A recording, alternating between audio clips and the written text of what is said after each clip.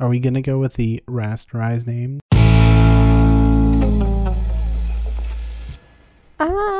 I honestly haven't thought of anything else since last night. So. I kind of like it, and SEO. So we are all about that SEO on this podcast. So we'd be like, hello and welcome to the Rasterized Podcast, a podcast about life and design with Sydney and Eric. Yes, exactly. Okay. Do we want to trade off duties or just trade off who says it each podcast? See, I'm not sure. I've seen podcasts do it both ways, where some of them will be like the same person kind of like starts it every week, and other ones it's, whoever's there. Right. I'm fine with trading it off. I mean, there's only two voices, unless we sometime get guests in the future, which I don't know if we will or not. Yeah, we'll see. That'd be fun to arrange. But yeah, okay. I do definitely kind of want to have it in like segments and like maybe little brief pauses or like. Do you listen to The Daily? I do. Times? Oh, of course, Eric. I do. Michael Burban. I can't remember his last name, but yeah, I do. I do really like it. I listen to it on my Alexa all the time. But they have everything in like their little short 10-minute segments. I like those. Ooh, you know what? I have an idea. Since we both have an Alexa, we should make an interview segment asking questions of our Alexas. Oh, that'd be fun. Our Alexas should be friends. Yeah, of course. I don't know how to set that up, but I know me and my sister use ours to talk to each other every once in a while. How? You can set up as people to like call, and so you can just drop messages, and it'll like blink yellow, and you just have to be like, Alexa, what are my messages? And then she'll like pipe up and tell you. She'll either play what the person said or transcribe it to you. Oh my god, that's so cool! I had no idea you could do that. Yeah, and she'll forward it to your phone and stuff as well. That's cool. Man, you're so ahead of the times, Eric. I'm just, a sucker for tech gizmo stuff. So, do you have the Dot or do you have I the bigger one? I have a big one and I have a Dot out in my living room. Ooh, and the fancy. Dot's hooked up to my surround sound. So you walk out into the living room and ask how the weather is, and she just like surrounds you with all of the... It's 68 out and raining and gloomy because it's Erie. Man, Erie's the next Seattle. Dreary Erie. Dreary Erie. That's like, have you ever seen the Spike Jonze movie, Her? No, I have not. Because that setup with the Alexa just talking to you through your surround sound sounds a lot like that. Hello, Eric. The weather is 68 and rainy. You might want to grab a raincoat before your big meeting. Is that the one that he falls in love with it? Yes. I haven't fallen in love with mine. I use it. You just use Alexa. I did install the skill that makes her tell me compliments though. So ooh, maybe I'm going down a dark path. Mine just plays Jeopardy and rain noises when I ask it to. Oh, do you have like the meditation skill? I don't know. Honestly, I haven't spent that much time with mine just because of my limited internet at home. Like, I just use it as like a tiny speaker to change songs whenever I feel like it. But I am very open to learning more about it and maximizing Alexa's potential. Definitely a cute little device, and yeah, looking forward to that. So a brief introduction are like elevator pitches, I guess? Yeah, I'd say so. Okay. Well, I am a photographer and a graphic and web designer and a projectionist for independent large format theater. Very nice. As for myself, I am a technical writer and editor by trade, and at the moment I am working in advertising as a graphic artist and a paginator for a publication. It's hard to not say for it. I don't know what I would call it. Yeah, it's whenever you like talk about things and want to tell people like, oh, this is what I do. Usually you do name drops, but when you're trying to like not do a lot of name dropping, it suddenly becomes hard to do. Yeah. I did have a good opportunity arise at work today. Oh, what was that? So my boss sent me an email asking about like if I was going to be in the next day. I was like, oh yes, is there anything I can help with? Of course, because I'm always so courteous in work time and everything. But she asked if I could help out with two girls who founded Echo Girls, which is an environmental education group for high school girls. Oh. And it's a nonprofit group. They've been together for a couple of years, but she wanted to see if I could work with them to maybe build a website. Ooh, that's cool. Yeah, because I always kind of wanted to get into doing like environmental education stuff and developing website, well, not just website materials, but media, whether it be like flyers or videos and stuff to help out nonprofits with what they do. So you want to do like promotional / graphic PR work for nonprofits? Yeah, I think that's a, valuable use of skills with design. I mean, you could always do stuff for like fancy companies and everything, but if I could work for nonprofits, that seems like a just cause. Yeah, we've talked about this before. You're just reaping in that sweet, sweet nonprofit karma. I am. You don't get paid in money, you get paid in karma. And the gradual reduction of your federal student loan. Yes, going for that. Oh, actually, you know what I heard? Oh, we're not supposed to get political, but recently I heard that they're going to stop allowing people to do the forgiveness for working for nonprofits and public service. Yeah, I heard that as well, and that's saddening.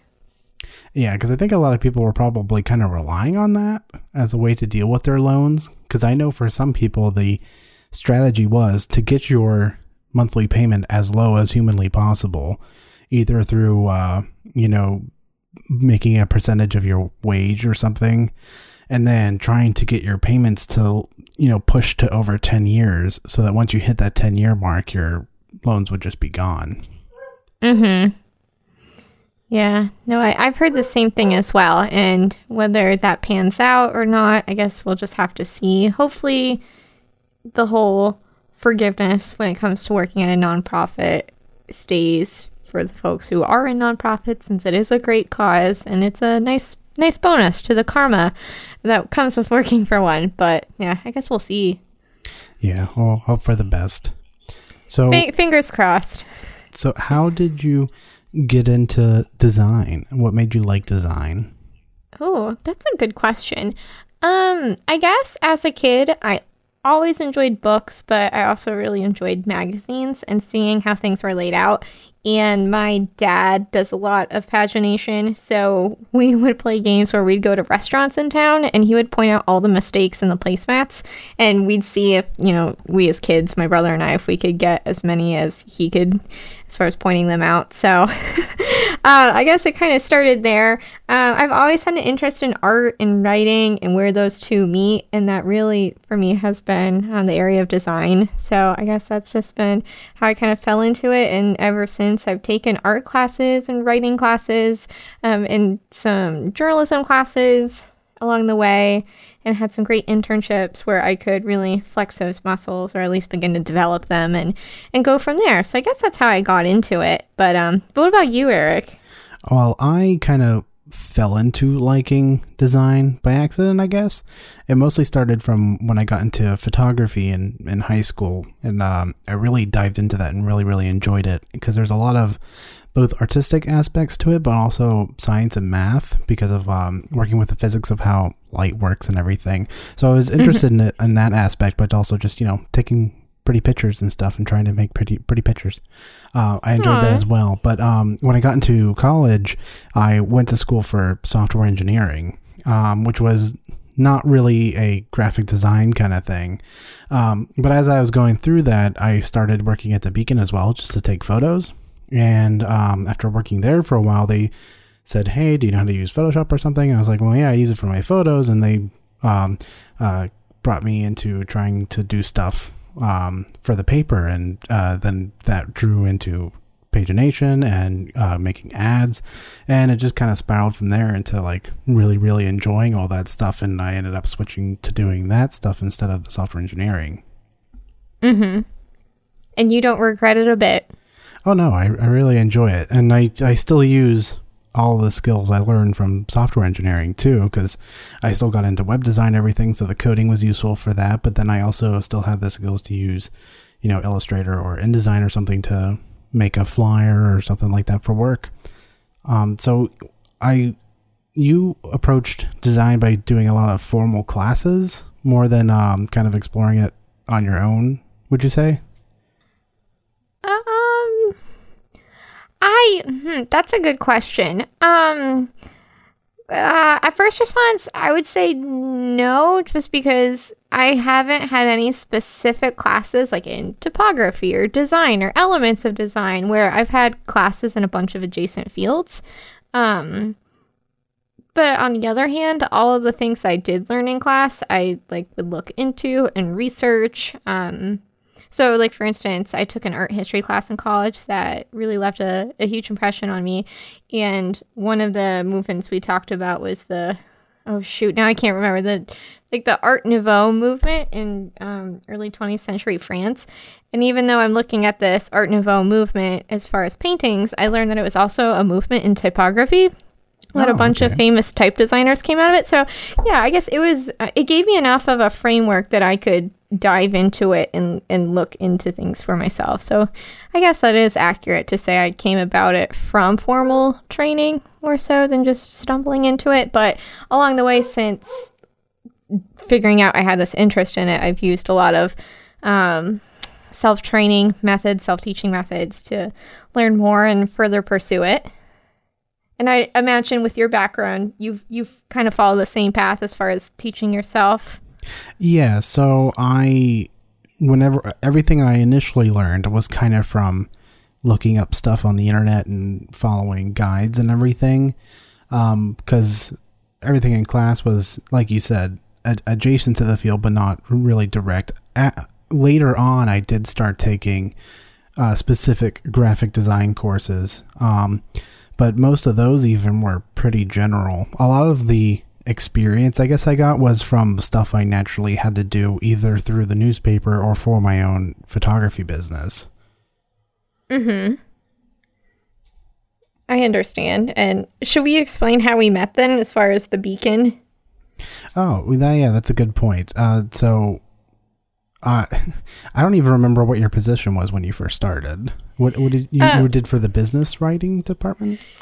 Yeah, I never worked for the student newspaper, and then in the beginning of the fall semester, I had a bunch of people from the Beacon approach me and say, "Hey, you would be great for the newspaper." I'm like, "Oh, okay, I suppose so." And then I thought it was a writing position. It turned out I was the section editor for technology and business. But that's how I got roped into it. But it was a wonderful time. I made so many great friends, including Eric. That's how we met. And Eric really helped me a lot when it came to learning different things about layout in the paper. And anytime I had a question or needed someone to look over my materials. And then there was that time Eric went with me on an assignment to cover an open house for, gosh, it wasn't a planetarium. It was some kind of telescope exhibit through our astronomy club. Yes, it was, they were going to be opening the Planetarium, and they were having a special night outside where they were just kind of an astronomy night, I believe. Yeah, an astronomy night. So that's Eric was such a good sport and took these gorgeous photos of the night sky and everyone looking up into the heavens, and had some awesome art to go with my story. So we've really worked a lot together ever since, and we've been really great friends, and we've bounced ideas off of one another for personal and professional projects, and it's really been a friendship that I always enjoy and look forward to. It's a breath of fresh air in my life when I'm not dealing with people who are yelling at me about work. But so that's kind of how we got how our paths crossed, and we've stayed friends ever since. Yeah, the Beacon was a really great place to meet a whole bunch of people, because even the people that when I first started in it were huge mentors to me as well. So it's just it's kind of weird when you hear someone was saying oh, they helped me learn all this stuff and everything, and you were like, oh, did I really even know what I was doing back then? Because I jumped in and thought everyone that was above me that was doing stuff were it was amazing what they could do, but you can pick it up really quickly when you have people who kind of know the stuff and you can follow them along and everything. Oh, absolutely. That's from my experience. I found that it was far easier to pick up page design and layout and things of that nature from someone who knew what to look for, knew how to explain it. Like, okay, these are our core tenets, things that we want to look out for, as opposed to a more formal class. Gosh, do you remember that one class where we had to like build a tiny newspaper from nothing? Oh yeah, was that one of the general like backpack journalism courses? I think it was. Yeah. That might have been the one we had together. Eric and I did have a class together where we weren't friends, so that might have been that class. Not that we didn't like each other. It's just I don't think we knew each other. We just didn't know each other. No, we hadn't become friends yet. But yeah, so there was that time that we had to build that teeny tiny newspaper. But I think at that point you already were in Beacon, right? I must have been, because I probably wouldn't even have been on that side of the campus if it wasn't for like learning stuff through the newspaper and pulling me away from the engineering buildings. You know, that's the thing about newspapers as a whole. Once you get involved with them, you can never leave. Yeah, it's really surprising. Like, I still talk to like a lot of people from the Beacon and everything, even though it's, you know, a couple of years removed from it. Oh, I know. There's a few people from there that I talk to, gosh, at least once a week. It really has been such a wonderful experience that really, I don't know, I gained a lot of professional skills from it. Not just because I'm in publishing, but as far as, you know, we have all these deadlines to work around and scheduling with people and trying to set up interviews and having that office environment and everything too, I think helps a lot. That was my first experience with an open office. Oh my goodness. Headphones are a must on occasion. Oh yeah. And so basically, I guess as for listeners and everything, go join a club or group or something if you're in school that like deals with design. I know some schools have design clubs and some have like student newspapers and everything. If you can join them, they're a lot of fun. For the first point, and you learn so much in them. Oh my gosh, absolutely. Even if there isn't a formal club at your school, since Eric and I are relatively young design professionals and two people who have just recently got out of school, we definitely recommend it. And like I was trying to say, if your school doesn't have a formal club or organization set up, don't be afraid to start your own, whether it's recognized by your school or not, even if it's just like a loose collection of friends and you put out a zine or you put out a podcast, whatever you want to do. Bringing a group of creative people together to make something really cool and interesting just for the heck of it, just because you can, I think is a really interesting task. Oh, absolutely. Like, if there's ever something that you just want to do, especially nowadays when a lot of creative work that you can do can be basically done for free once you have the tools, because it's just mostly it's digital assets. Like, if there's something that you kind of think you want to create, just go do it. Like, it doesn't really matter if it doesn't turn out okay, or even if you make it and it like looks awful. If you're just the fact that you're doing it is going to be so helpful with experience. Because I did that with so much in photography. I started out with just doing photos and everything, but then I ended up building that business into like web design and everything, just because I was like, oh, I kind of need something to show off my own photos. So I looked into how to make a website, and the first one didn't look good. And, you know, you keep doing it again and again, and all of a sudden you have something that you could show people. And that ended up being such a valuable asset to me that it's actually what got me my job outside of school, more so than just being able to say, oh, I have these skills. But when you have something tangible that you can show off, it's really useful. Oh, absolutely. That's one of the things I learned from Eric. I look up to Eric for so much, including his own professional success. And from that in mind, we would really encourage people to develop a portfolio. And even if it's things that start off as, oh, this is just for fun, I just want to like try this out. And really, like Eric's saying, practice, you will have a portfolio of creative materials that a potential employer will look through and say like, wow, no one else in college or just having recently graduated or whatever the case may be. No one else has this much material developed or not independently, because I think a lot of internships, that's the goal, is to try and have something at the end of it that you can present later, say like, hey, I worked on something.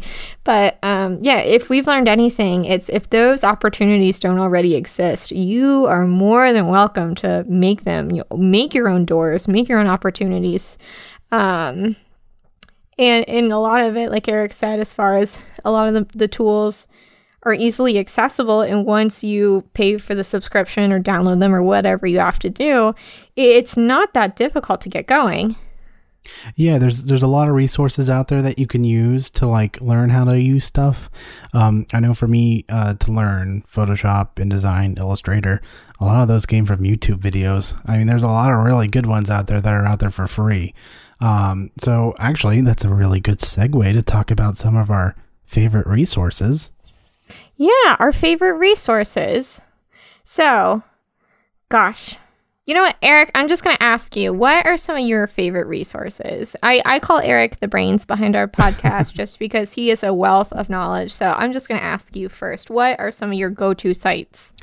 Well, I kind of have different ones for different things. I have websites that I use that are kind of like inspiration, where I go to like look at other really great projects, and probably the two of those are the Behance website, which is the one that I think Adobe gives people with as portfolio space and stuff. There's a lot of really amazing work on it, and a lot of work that's in big industries. So I would definitely suggest checking it out. And also Reddit a lot. There's a lot of the cinematography subreddit, the graphic design subreddit, typography subreddit. Some of them aren't as active as others, but a lot of them have a lot of good examples of stuff that people have made. Crappy design subreddit is actually a funny one to go to and look at stuff, so you can get ideas of stuff like not to do. And if there happens to be something that's maybe not too bad, people usually call it out, and so that's a really good place to learn why something's wrong or if something is actually wrong. And as far as learning different programs and everything, I like Codecademy and Udacity. Both of those are more for like coding side of stuff. So if you get into web design at all, those are great. They have really awesome tutorial classes that you can take and follow along. And I know Udacity looks like it's not free, but it is. You can take the actual courses themselves for free. It's just the projects that end up costing money. So just keep that in mind if you go to that website. Oh, well, nice. Very nice. Gosh, I'm trying to think. Behance kind of reminds me of Dribbble. Have you ever gone on that and just looked around? I never got the chance to go on Dribbble, no. Okay, so I just pulled up Behance, and that's what it reminds me of. So it's probably the Adobe Dribbble. Let's just be frank. Adobe is everything. It's just in the air we breathe. No, I'm just kidding. But it seems like that on occasion, or at least when I work exclusively with their programs at work every day. Yeah, it's like whenever I mean, there's definitely certain fields that have their things like, in audio, they probably don't do as much of Adobe, but for everything else, it's like, you gotta know the Adobe program for it. Oh gosh, I've been learning Illustrator the past few months, and that has been an interesting adventure. It's a very powerful program, though. I mean, that's what you get into. It's like, oh, they're so powerful because they're like industry standards, which I think I feel noting. If you are a student in any way, if you wait for around the Black Friday time, they typically do a special where they give away the Creative Cloud subscription for, I think, about $15 a month for like the first year or two. That's a really good time to jump into it and get to learn stuff if you can. If your school doesn't just let you have access to use it. Interesting. Or you could be like me at work where we're using the dinosaur versions. And you never know. Eric and I met up not too long ago, and he's showing me all of the amazing things that the latest version of InDesign can do with animations and hyperlinks. And I'm like just in awe of everything, just since we're living in the dark ages with like Quark 4 and all that good stuff. At least though, if someone's like, oh, hey, we only have this program from eons ago and we need someone who knows how to use it, you'll be able to be like, hey, I got those skills. Oh man, if you're building a publication from 1993 software, I'm your girl. Oh man. And Eric, maybe we should make some retro zines with really old software. Oh, that would be an interesting challenge. Can you make modern looking stuff with old software? That would be interesting. Ooh. Like how much do you have to rely on old tools? Because, you know, people made good looking stuff back in the 80s and 90s. So this is true. With spot color. dot matrix printers and everything. And oh my gosh. We have one of our machines at work, it's something with like 50 pins that it like pulls this special paper onto with all these metal pins, and it's huge. I'm thinking like it's the size of like a couple kitchen cabinets put together. Oh geez. That kind of sounds fascinating though, how stuff like that works. But that's just my geekiness. You'll just have to come visit me, show you all the fun machines. Where were we going? I don't know, what else do you want to talk about? Let's see. Oh, I guess I didn't really talk about my resources. What are my resources? Oh yeah, we didn't get to your resources. What are your favorite resources, Sydney? Oh gosh, I'm trying to get better about finding cooler ones that aren't so lamestream, but I do really look to Etsy a lot and Pinterest just because they're easy to catalog things that I find to be of interest. Where I work, we have a really rich archive of past publications, and so I look to that a lot to see how things were done in the past and style things I can reintroduce. That's been a lot of fun. Other than that, I also pull inspiration from art history, just kind of like how we were talking about the Art Nouveau. I'll look at like a certain period and pull different inspiration, like whether it's like a font style or color palette, and go from there. Especially with my work with whether I'm like painting or photographing old houses in the region, especially like old Victorian or Italianate houses. I'll look to those time periods in art to pull inspiration from there. Other than that, I'm just a huge magazine nerd. I'm always picking up a new copy and using like the What the Font app on my phone to figure out what they're using, and cataloging that away. And just other style books. When I'm out and about, other publications, I just pick them up and see like what they're doing, what looks good, what doesn't look good, and things of that nature. So I guess I'm just more of like, as I see it, I take it in and try and make a note of it.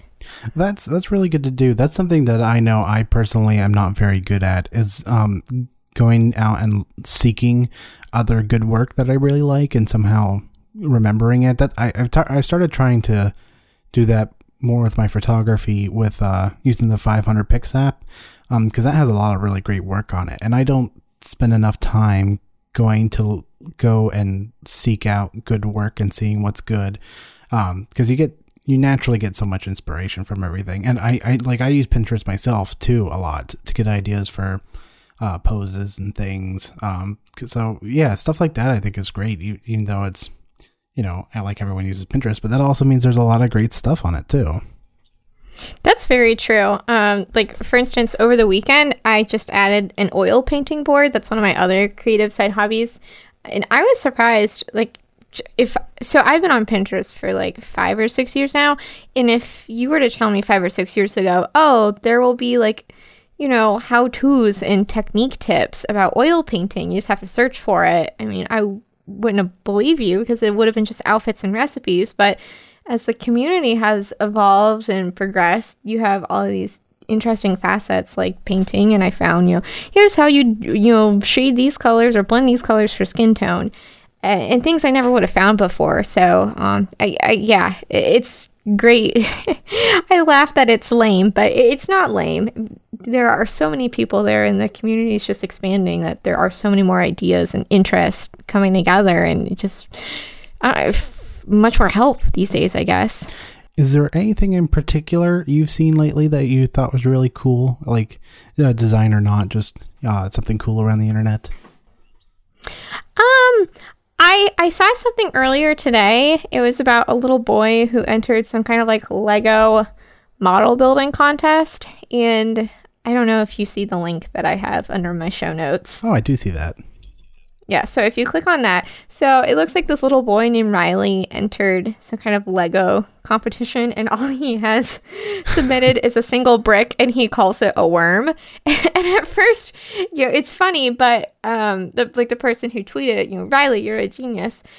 When you think about it, it makes you wonder, like, what is a worm? And if this is an abstract representation of a worm, he did it. Yeah, I'm skeptical about whether the 12-year-old was having the cleverness in his mind that I'm thinking that I see when I see this. But yeah, I could see a lot of like minimalist designers being like, ooh. oh, see, I did not realize it was a 12-year-old. Okay. That kind of changes things a little bit, as opposed to, well, this is my last second art project, but still interesting nonetheless. Yeah, I mean, it's better than probably I would have come up with in the last couple of seconds of Legos.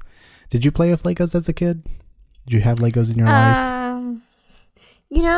I didn't. I kind of, for whatever reason, my parents never got us Legos. I never had Connects, so I really don't know that much about them, other than they hurt when you step on them. I had a lot of Legos growing up. I was a big Lego fan. I had Connects too. I had off-brand Legos and the giant Mega Bloks. Those were kind of fun. Oh, Mega Bloks. But I used to, in the local fair, I would make Connect roller coasters to enter into the fair. And always I always did pretty well with those, but it was like, I was mostly just following instructions. But I don't know. Maybe there is something to say. It might be impressive about someone being like, oh, this kid can follow directions. We should give him a ribbon. Eric, I still can't follow directions. You certainly would have deserved a ribbon, however old you were. And today. That's very impressive. Really, how many of us can follow directions from the beginning to the end? As working with the public as much as I do, I am shocked at the illiteracy of some people. Is there any last topics we want to talk about or anything? Let me see. Did you want to talk about the Fawn of the Week? Oh, yeah. So we are going to try and do a Fawn of the Week every week, obviously, because that's the Fawn of the Week. And this week we are choosing Acumen Pro. It's actually the font that we're using for our logo, which we haven't made yet, but it'll be there sometime. To be determined. It's a very versatile font. Has a lot of great stuff for display and for signage, like really nice big fonts, especially the black and ultra black condensed versions. And they claim you can use it a lot for body. I don't know if it works as well for body as like some serif fonts and stuff, but it is great with the thin too. It has a kind of really nice geometric shapes in it. Right. I agree. We were talking about earlier as far as how we were going to pick our font for our logo, and we decided on Acumen. Just, not only is it a clean, modern looking font, it's also approachable. At least in my opinion, I think it isn't a like cold, sterile font that you don't want to have any kind of association with. And it's also not Helvetica, so it's got that going for it. Yeah, I understand a lot of font stuff is very subjective in nature, but yeah. It's always nice to kind of like pick out your favorites and know, because there's so many fonts out there. You kind of just need to like pick your dozen or something, and those are in your toolbox, and you just adjust as you need it. Oh, absolutely. And if you like Helvetica, we're just kidding. It is fine. I used Helvetica for a long time. We used to use it in the newspaper quite a bit, actually. Really? That must have been before me. It was Helvetica New. Or New? N-E-U-E? New? Newy? I was working on an ad earlier, and I was trying to find a free version I could download, and for the life of me, I could not. And, oh man, trying to work around font issues, but story of my life. Eric, have you ever heard of I don't know if it's a rumor, whatever, a folk tale that you should use a serif font for body copy because the serifs like lead the I from one letter to the next? I've heard that, yes. Oh, okay. All right. So there's some truth to that. I kind of feel like there's a lot of merit to it. I prefer reading a serif font for body text, especially if I'm reading a book or something. I don't think I would really enjoy reading a book in sans serif font. You know, that makes me wonder, have there any recently published books with body copy that is exclusively a sans serif font? I don't think they'll look for it, but now that you mention it, I might keep my eye out. I could see maybe some coffee table books having... I was just about to say that. Yeah. Something with that might have like larger size body copy. Oh, it's probably, ones that also have a picture that spans both pages despite the binding. Yeah, I could see that. Yeah, that kind of thing.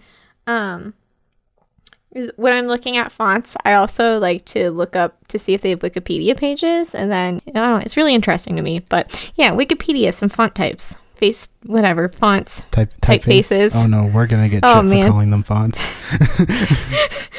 Man, we're going to get so much hate mail. It's only our first episode. Here, I'm telling you though, go into your office of like regular people and try and ask someone, oh hey, what do you think of this typeface? And they're going to be like, what are you talking about? We could do little sections with like if we do a font of the week, we could do like a little background history snippet. And just, I think that'd be interesting. Oh, shoot. Under resources, I think it's called Fonts in Use. Have I showed you that website? No. Oh, man. Yeah, I suggest Fonts in Use. That's another good place to find design inspiration. So if you ever wondered, like, what makes packaging from the 70s look like it, looks like it came from the 70s, well, there you go. It'll tell you. Like this... I just pulled up the front page. This Fiorella font. Like, who dang. Oh, this is really cool. Yeah. So instead of having to like go pick up all the different stuff in the real world yourself, it's just, here's pictures of it right here. There you go. You don't even need to leave your house. And it's already sorted out there for you. Perfect. I love websites like these. I think there's so much helpful. I'm trying to see. Oh, I thought it organized it by time, but never mind. Did we have anything else we wanted to talk about? Not particularly. We're just looking forward to exploring the podcasting medium. Just a couple of amateurs having some fun with it, and yeah. Are we taking questions? We can. Well, we're not live, but you can send us questions. You can find me at ettphotography.com or at Twitter at Dilated Aperture. If you go to my website, I have like all my social media connected there. Sydney, where can they find you? Well, because of work, I have to be pretty low-key on the social media. They can just contact me if they want, and I'll forward everything to you. If you don't want to put anything out there, that's up to you. I mean, should I have... I've debated about whether or not to, like, have a public Twitter. I just don't know what I'd do with it. I just do random memes with mine, so... That's all they're really good for. Maybe I'll make one, but can you... No, you probably can't have multiple Twitter accounts with the same email. No, you need a different email. But you can make make as many Yahoo emails as you want, and that's what I've been using for a lot of stuff. Oh man, Yahoo, not Gmails? No, because Gmail is like work and professional stuff. Yahoo has been all I just need account for social media. I just need it for this free month trial of Hulu. Yep. Yeah, I'm going to get back to working on public Twitter, I guess, if people want to tweet at me. We can stick a link in the show notes to all of our social media stuff. So check those things. We'll definitely have show notes every week talking about things we talked about and links to stuff and examples for things, because those are helpful. Oh, yes, absolutely. And if you have any suggestions for things that have caught your eye, things you think that would be like a nice addition to the show, yeah, feel free to send that our way. And thanks for listening. Yeah, thanks for listening. See you next week. I think that was not too bad. I don't think it was too bad for the first go round, but you can have fun listening to us banter and mumble and, try and get past it for the next... What is it? What minute mark are we at now? We just went... Well, our call's over an hour. Our minutes of recording are just going to hit 50 now. I think most of it was good. We'll have to cut out a little bit of the beginning just because of stuff that we don't want to put out there. But yeah, I think it'll be good. I feel like I get nervous. It's okay. I understand what you're saying, because like I'll be talking and I feel like there's like a third invisible person just listening. Exactly. It's like I feel like I have eyeballs on me, but I'm just sitting here in my underwear. What's going on? Oh man, I know, because it seems like it's so much more natural now, even though we're still recording. Yeah. I don't know. Maybe something we'll get used to. Maybe have to sneak ourselves into it and just randomly call once a week and oops, we hit the record button and then see what we get. There we go. It. Oh man, people freak out. So like, for instance, if I'm interviewing someone, or even if I have someone like teach me something and I don't want to forget it, I'll record them and I'll ask them if it's okay, and they get so weirded out. It's frustrating, you never know what's gonna be. You're gonna blur it out if you forget it's there. You might say something embarrassing and then they have proof of it. That's true. That's very true. What's the what was the thing for Adobe Muse that I saw in your show notes? Oh, I was just going to ask you if you've heard of it, and if you have, if you've used it, since I was just looking at a bunch of new Adobe programs this afternoon, and that one caught my eye. Adobe Muse, I believe, is basically an organizer for creating websites. It's like a graphical organizer, so you can like lay out where all the pages link to and everything. I have tried using it. I did not find it to be personally useful when making a website. Oh. I could understand how it could be useful. I don't think I've built anything either big enough that would really make it useful or complicated enough. But I could see it being a useful tool, just not something that I found that I really needed to use. I see. Yeah, I was just curious. As someone who, my dream for web design would to have a program like InDesign that I just lay out the web page and there it is.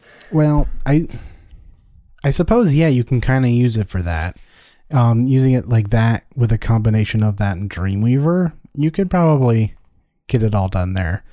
I tried using it when I was currently I am building the trekpi.org website. And when I was starting to use Muse, I was basically using it to be like, okay, this page is here, it's going to have this content. This page is here, it's going to have that content. But I just found it faster to just write that down on a piece of paper and do it that way.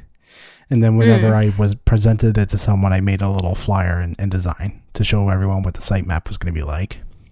And then after I was actively building it on the Squarespace platform that I was using. So I didn't need it at that point. I see. Interesting. So I'm not going to make you shy away from it, but